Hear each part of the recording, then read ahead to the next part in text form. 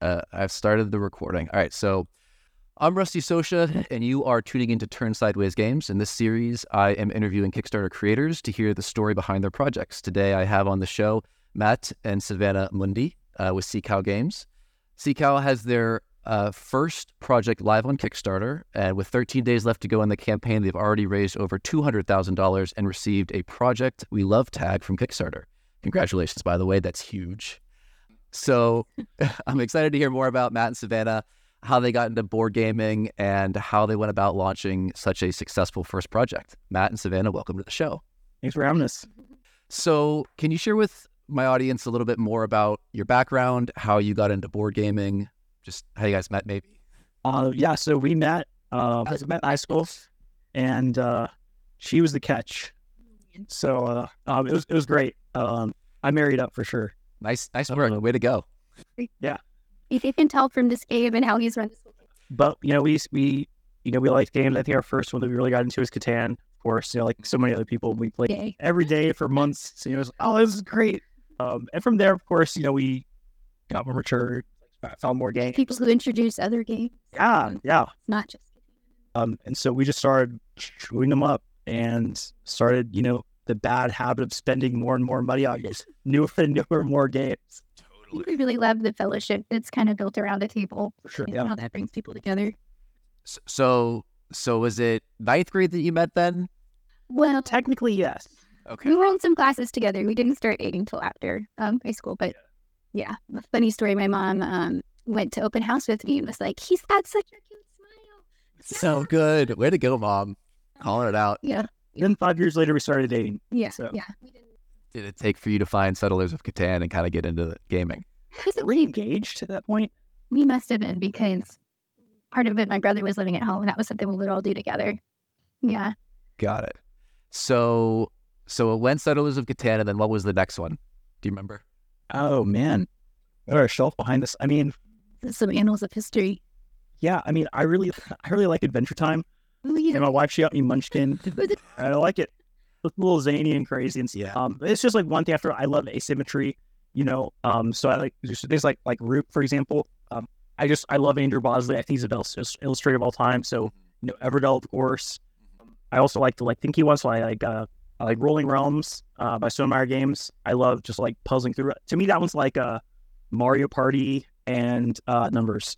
Just like Jaws of the Lion was also one where we kind of just like in terms of our vision of a game, that there was characters and you could have a story, and that was another love of ours. So it was like, we definitely that incorporated in whatever we do. Interesting. Yeah, and then of course playing games like Parks, they're just so gorgeous, and how they're designed. I was like, okay, I want an inside liner on my box. Of course I do. I mean, can you see how gorgeous this is? So things like that. That's awesome. So it seems, I mean, you guys are finding a lot of value in all the nuance of games. It sounds like you've got, the characters, the story, the camaraderie that it's building, like the actual presentation, the artwork. That's awesome. That's, I can see how you guys wanted to get into doing your own designs, right? Yeah. With the love of that. So another random question, has Munchkin held up for you over the years?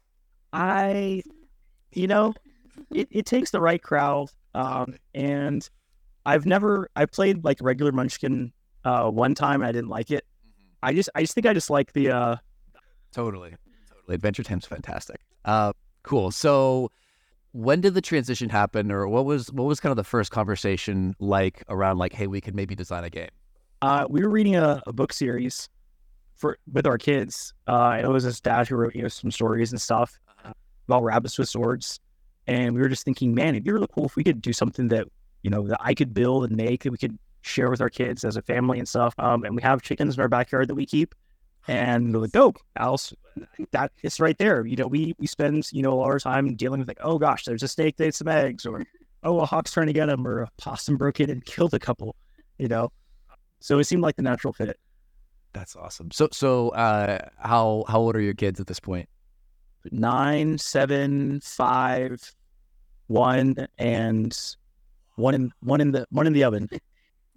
Congratulations. That's I have 2 girls at home. That's 2.5 and 1.5 ish, and they're so much fun. they're so much fun. But 5, man, how do you guys find time to run Kickstarter campaigns? It's wild. We both work from home, so that's helpful. And our families are here, so that's another layer. And there's a lot of stuff you can do at night after the kids go to bed. That is true. He is definitely night owl. Totally. Reasonable bedtimes for all of them, I hope. Depends on the day, you know. Yeah.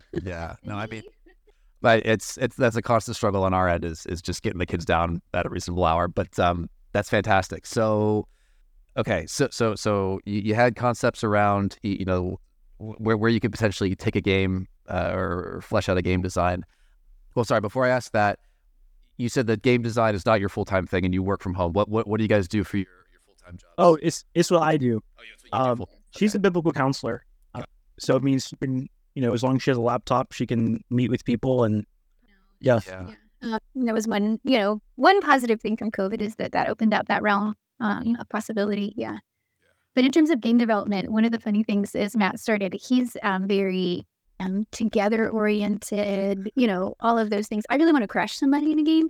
So he wanted to do cooperative and was like, this is not fun. I'm still playing this. And eventually, probably a year into it, it's like, wait, we've actually gotten somewhere. I enjoy playing this. This is a good thing. We should really take off on this. That's amazing. So I'm totally aligned with you about co-op games in general. Like I've yet to play a co-op game that I've really fallen in love with, and I agree that I want to crush somebody. I just that's what the fun part. It was a win. Yeah. Yeah. So how did that what were the elements for you that made the co-op game go from I'm not having fun to exciting? Yeah. So several huge things, and I'm sure everybody who creates a game starts out like this. It's just one thing, and then there's 3 other things as you learn. So adding in mini bosses really helped, and then loot drops was kind of the thing, because I could be the one to get the clout of getting all the loot drops. This was my claim to fame. I killed this one, really a shit for me. And then it also helps with the asymmetric people and the kind of the way Matt's prevented quarterbacking. There's not this somebody's telling you what to do, or you have to do this, or the group's going to be mad, or those sort of dynamics that can be uncomfortable. So I know I'm jumping around a lot, but Matt, have you always been a game designer, or were you doing something before this?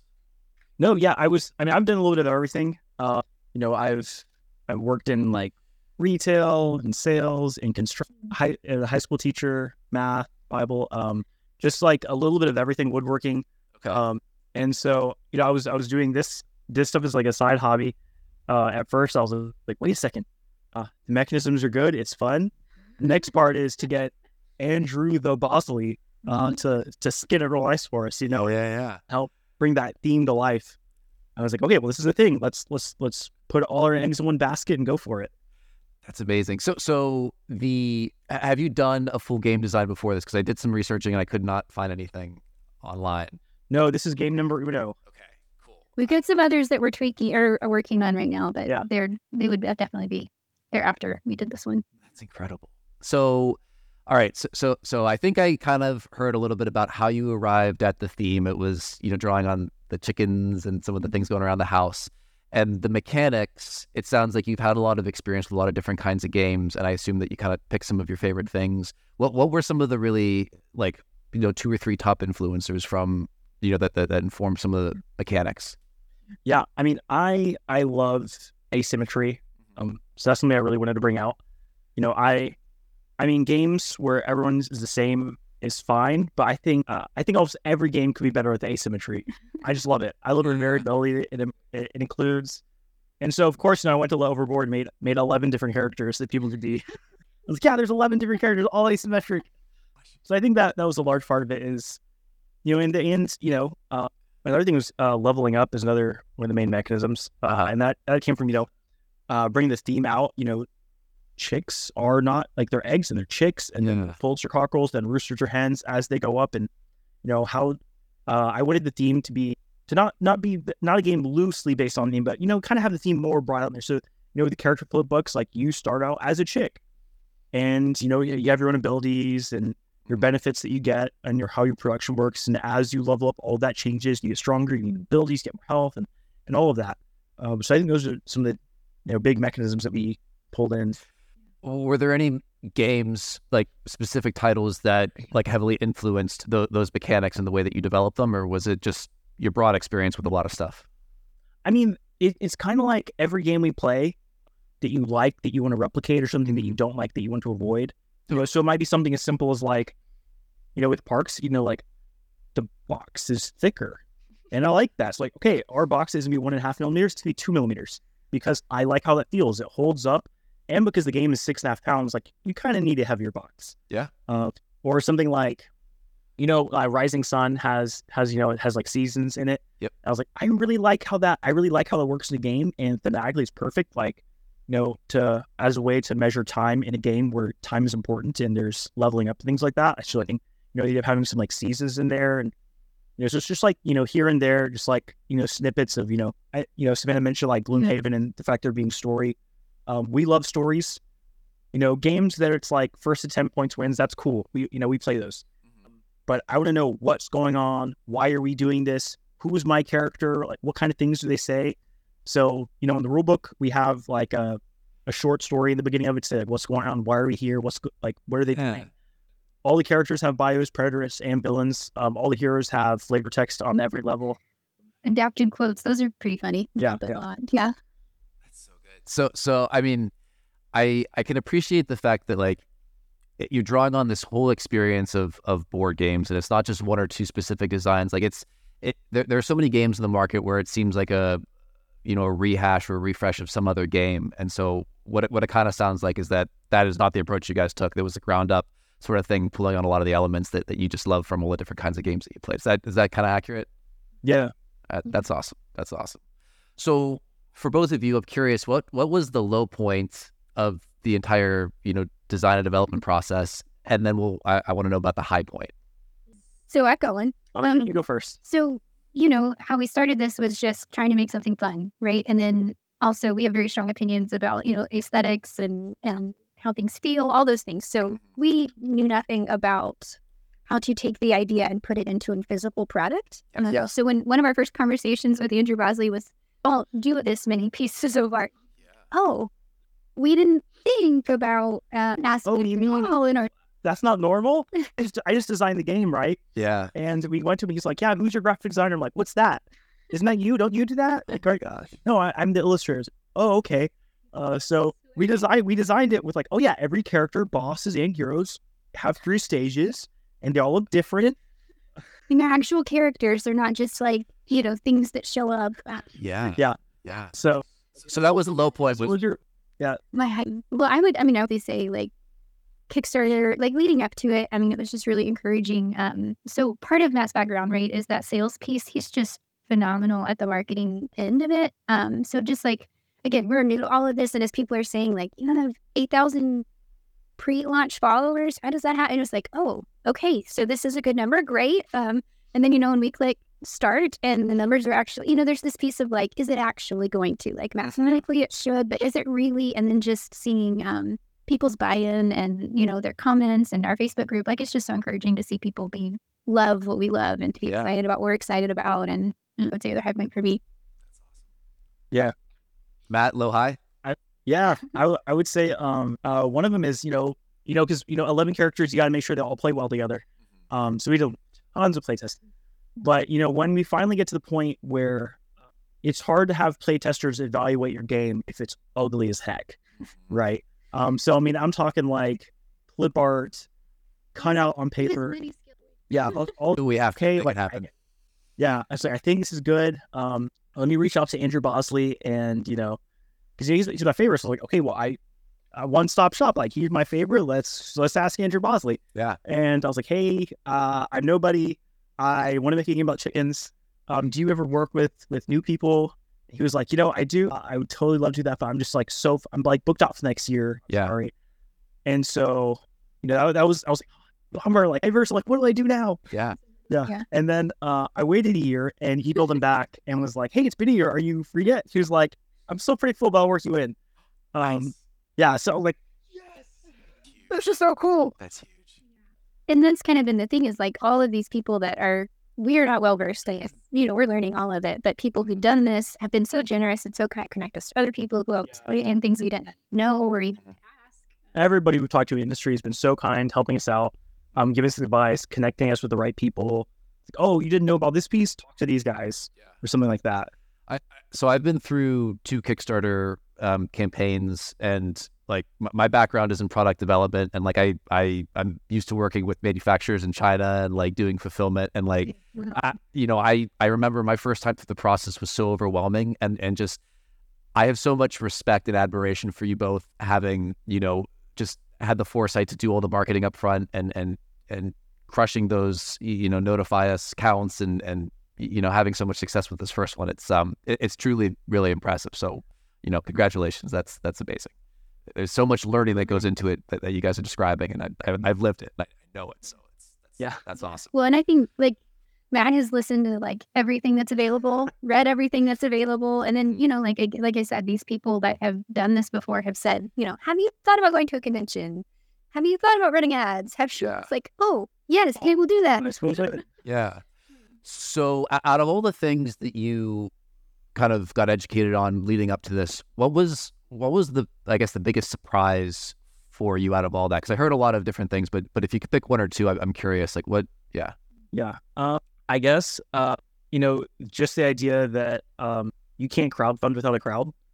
So I was like, oh yeah, I got the game, and I only need like how many Panda Game Manufacturing has a 2,000 minimum order, and I need like 800 people to even print the units before I even ship them anywhere, even out of China. So yeah. Oh yeah, I see 800 people on my Kickstarter page, right?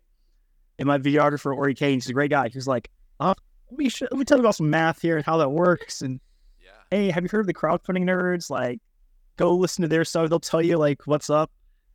So I was like, oh gosh, it's just going to be really hard to pre-market this and try and get the word out. And so that is a nice segue into the marketing prior to that, because I think that is one of the most remarkable aspects of what you've accomplished so far, is just the thinking through that and executing on it well. So whenever you first realized that you needed those 800 as a minimum, how did you kind of first start thinking about how am I going to get people onto my page and ultimately back right early? Yeah, I mean, as far as the math goes, I know people say like in the tabletop game space for regular publishers, you can like expect around a 20% conversion rate, and for first-time publishers, less. And so I was thinking, okay, based on the number of people that have said notify me, is that the 20% of that? Okay. So I was like, okay, well, I don't have a realistic funding goal. I want to be one of those like, okay, the funding goal's $2,000 and we funded in 12 seconds. It's like, no, I want a real funding goal, $50,000. But I still want to fund them day one. So like, what percentage do I need? And okay, I think I got it down to like 8% or something like that. Conversion rate would help me fund on day one. These are some other concepts where we talked about like risk reduction. Yeah. I cannot recommend him highly enough. He's fantastic. Of like helping us like think beyond this game. What kind of company do you want to build? Who are your super fans? Yeah. So, sorry, who did you say was this good resource? Ori Kagan, Orikagan, Kagan Productions. He's the guy who did our Kickstarter video. Got it. But he does yeah. If we didn't have his advice, we wouldn't have succeeded. He was pivotal. And so, I did sales at one point. I got a MMA gym, and just thinking through like, okay, a lot of people have a negative view of sales, like trying to just like sell off a lemon to people. But just the idea of like with marketing, what you're trying to do is connect people with your product who, if they knew about it, they would love it. It's like you're serving people and connecting them with something they wish they knew about. So just trying to connect with the right people and add value to them. I like every convention I went to, I was giving away like hundreds of dollars worth of like merch.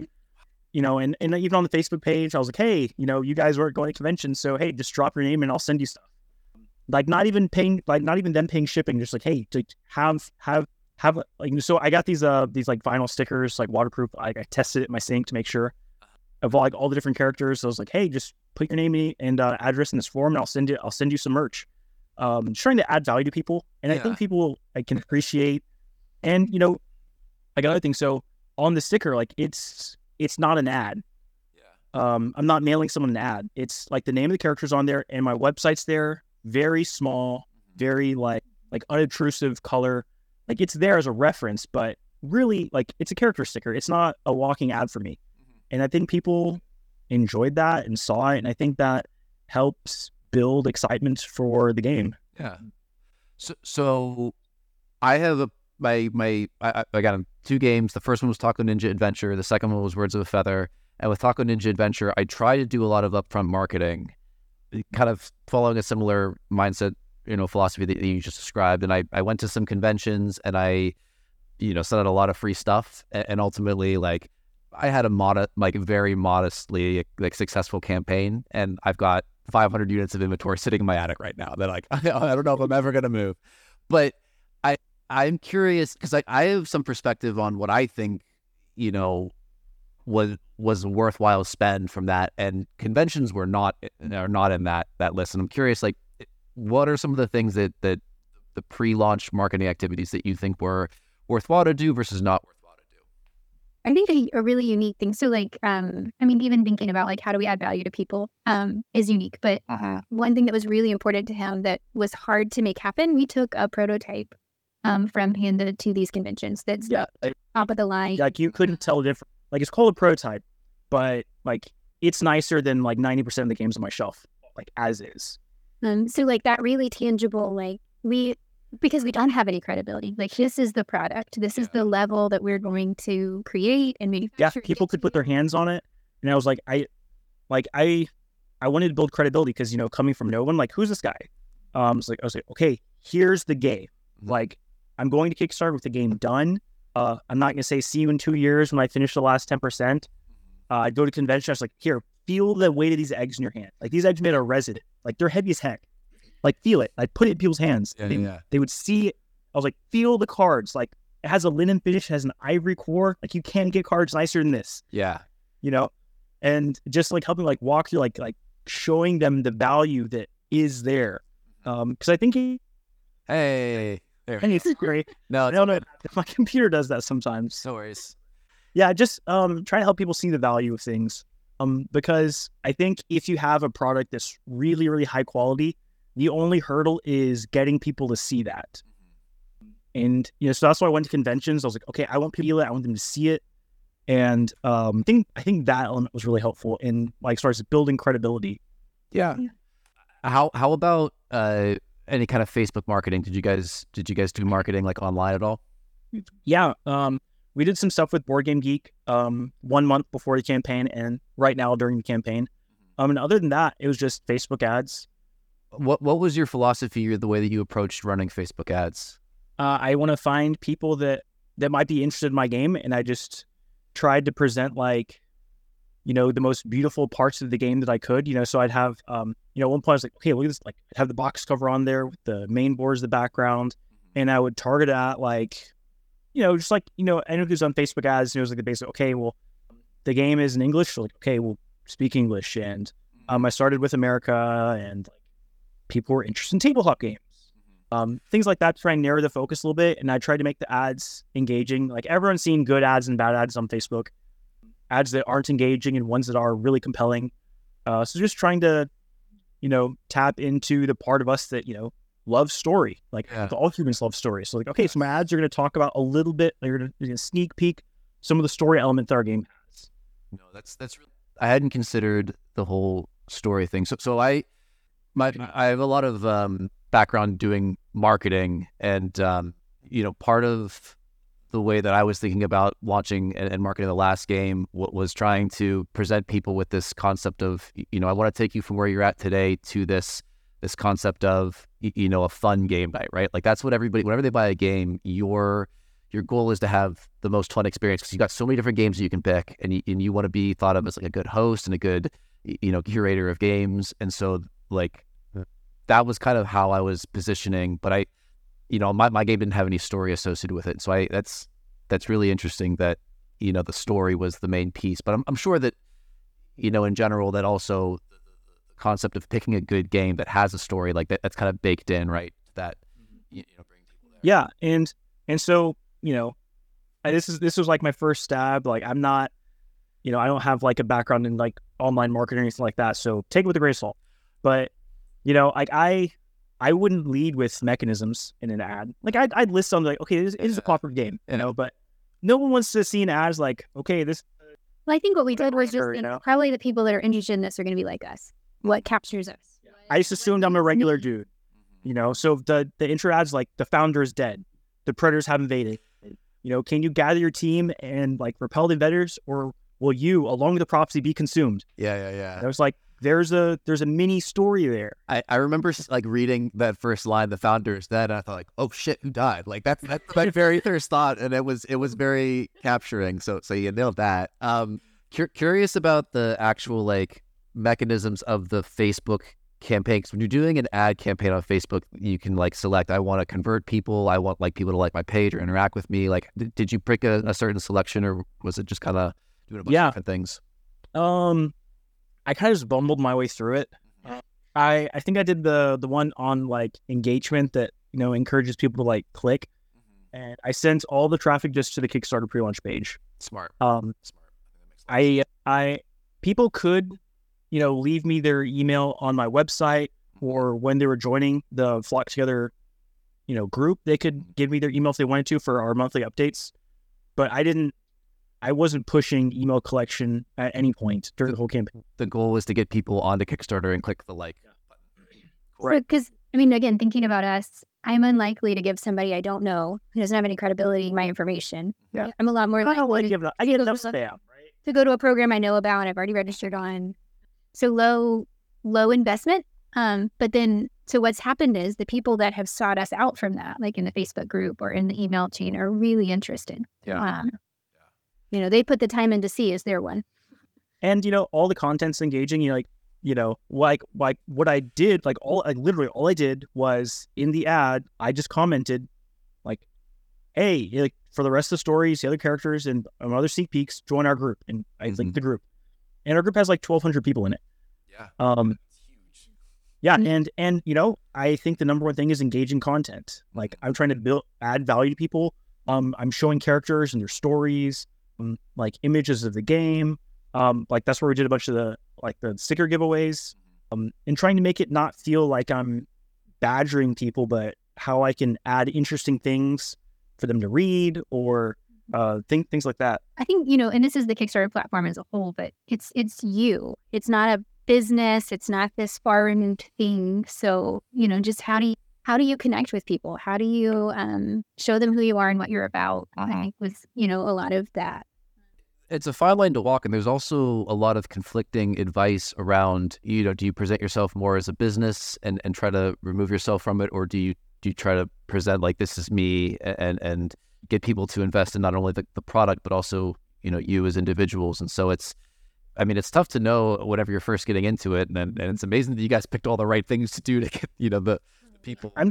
I just assumed that I'm a regular guy and other people are like me. So I was like, hey, what would I want to listen to, or what do I want to see? So, there's like a fine line, like you talked about, like in the middle, like I'm not going to go, like I didn't want to go to Kickstarter and say, hey, there's 10% of the game unfinished, help me finish it. Like, I don't want that. I want you to show me a game and I want to buy a game. And totally. I love buying games, but I don't want to build your game for you. You build something amazing, give it to me, I'll buy it. Yeah. I was like, okay, I'm going to go Kickstarter with it done. But also, like, in the group, I don't post as SeaCal Games. I post as me, because I want people to see that it's me. Like, SeaCal Games, like I am SeaCal Games, So, like, I want people to see that it's me, and, I'm very upfront with people. I'll answer, like, any question people will ask about. And I think that's been really, again, another unique thing that was really important to you. Like the no Kickstarter, like these are somewhat, as we're talking to people, they're like, are you sure? Like, well, this is what we like and what we're interested in. Yeah. I hate stretch goals. No stretch goals. Pre-stretch. Everything's included. I'm with you on the stretch goals. Stretch goals are kind of bogus. It's a big marketing ploy that feels slimy at the end of the day, I think. Yeah, it's like, don't. Well, and we've also learned, like, from like other designers, like it can really mess up your product because you didn't weigh that, or you didn't add that component in, or think about the cost there. Like it's hard to guess all those things before you know if it's happening or not. And yeah. I just rather go in knowing my game's extremely expensive to manufacture. Oh, there you go. Yeah. But that's Sharks sort them out. And then you know. Yeah. You can plan for it all. So, is there something that you wish people would understand or appreciate just about the whole process or the kind of work that you do? Is there anything that you just, like, it's not immediately evident, but you just wish people kind of knew it? Do you have something? I have something. Well, I think what's been eye-opening to me, right, is I I am very conscious about spending money, what we're going to spend it on, and just like the reality of what it takes to get something made in China, put on a thing, brought here, delivered to your door. Like those pieces, it's like, what? It actually costs that? And then, I mean, so that was for me to see like, no, they're not actually marking this up a crazy amount. Like there's a reason they're using Kickstarter because this makes it possible. All of those things I think for me was really important to see this, like what's going on behind it, the integrity. And I think that's something we wanted to communicate too. Like we're not gimmicking. We're not. Yeah, there's no gimmicks. Like I'm like people like it costs a lot. I think people are used to Amazon with like free shipping. Well, you pay like $150 a year for that free shipping. Yeah. If you pay me $150, I'll ship the game to you for free too. But so like I'm not making money on shipping. Like I'm subsidizing every game. Like that shipping doesn't cover it. And that's just the manufacturing piece. Like my game costs triple to manufacture any game in that size. Yeah. So like my margins are real small. Like I had to crack six. Like I don't even know if I broke even. I don't know. We'll figure it out at the end. That's constantly developing as you have to order more product. Yeah. Like our numbers. But so like it like I would like it really is like a deluxe product, and I'm not like charging out the wazoo. Like I just want it on the people's tables. Well, and again, that's that piece from Ori of like, we want to be a business that people are excited about whatever the next product is. Cause this is the level of what we do. And once people get this game to their tables, like everyone's going to know the next game that comes out will be the nicest game on their shelf. Like I'm totally confident. Like when people get their game, it will be like top 10 easy, like highest production value games they own, like flat out. That's amazing. I love it. I guess it was certainty. So like thinking long term, like we don't just want people to back this one thing. We want them to be excited with whatever CCAL Games does next. And so like we're not just building a one campaign, we're building like a legacy. And how do we do that? Wow. Yeah. That's incredible. So what do you want the CCAL Games long term to stand for? I heard like quality, premium games. I suspect that it's also like story driven games, right? And probably beautiful artwork. Is there anything else? Like how would you kind of bundle that all together? Is there like a tagline or a vision? Yeah. You nailed the three highs that we. Yeah, I mean, we want to be a company that produces, amazing like games, like sort of like mechanisms go, like actual good games that you want to play, closed with, beautiful art and, incredibly high quality components that come along with this compelling story that all have the purpose of bringing people together for an amazing time that they can enjoy together. Love it. That's beautiful. And for me personally, I think I have a full-time job. This is a side hustle that I can't help myself from just continuing to do. And I think that it's ultimately whatever I see people having fun playing a game that I made, that is like, that makes it all worth it. And I think it sounds like you guys are in the same headspace. So that's awesome. That's really, really cool. Is there anything that I didn't ask you about that I should have asked you about? I think you've covered most things. Yeah. I mean, we're just so thankful for this community and the opportunity to create something like this. Everyone we worked with has been amazing. Everyone on the Flock Taylor team has been like, I couldn't recommend them highly enough. If you're looking for Illustrator, use Andrew Bosley. Yeah. If you need graphic designer, use John Merchant. Okay. And went on down the list. Like I might actually reach out to John. I got something going on, and I'm the graphic designer on all my projects so far, and I'm hitting my limits, man. I'm not that good. He's fantastic. Okay. I couldn't have found a better graphic designer. He's great. Reach out to him. Cool. Well, I can't thank you enough for being on the show and kind of sharing everything that you have about the process and yourselves. These are so interesting for me, and I hope they're interesting for, somebody else online and just thinking about doing this or even designers today in the field. I mean, you guys have had such an amazing success with this first one, just in terms of building the community. And I wish you the best of luck with wrapping up this one and the next one that you guys launch. I'm excited to see everything you guys got coming out. Yeah, we've got a few ideas in the works. Sweet. Thanks so much, Rusty. All right.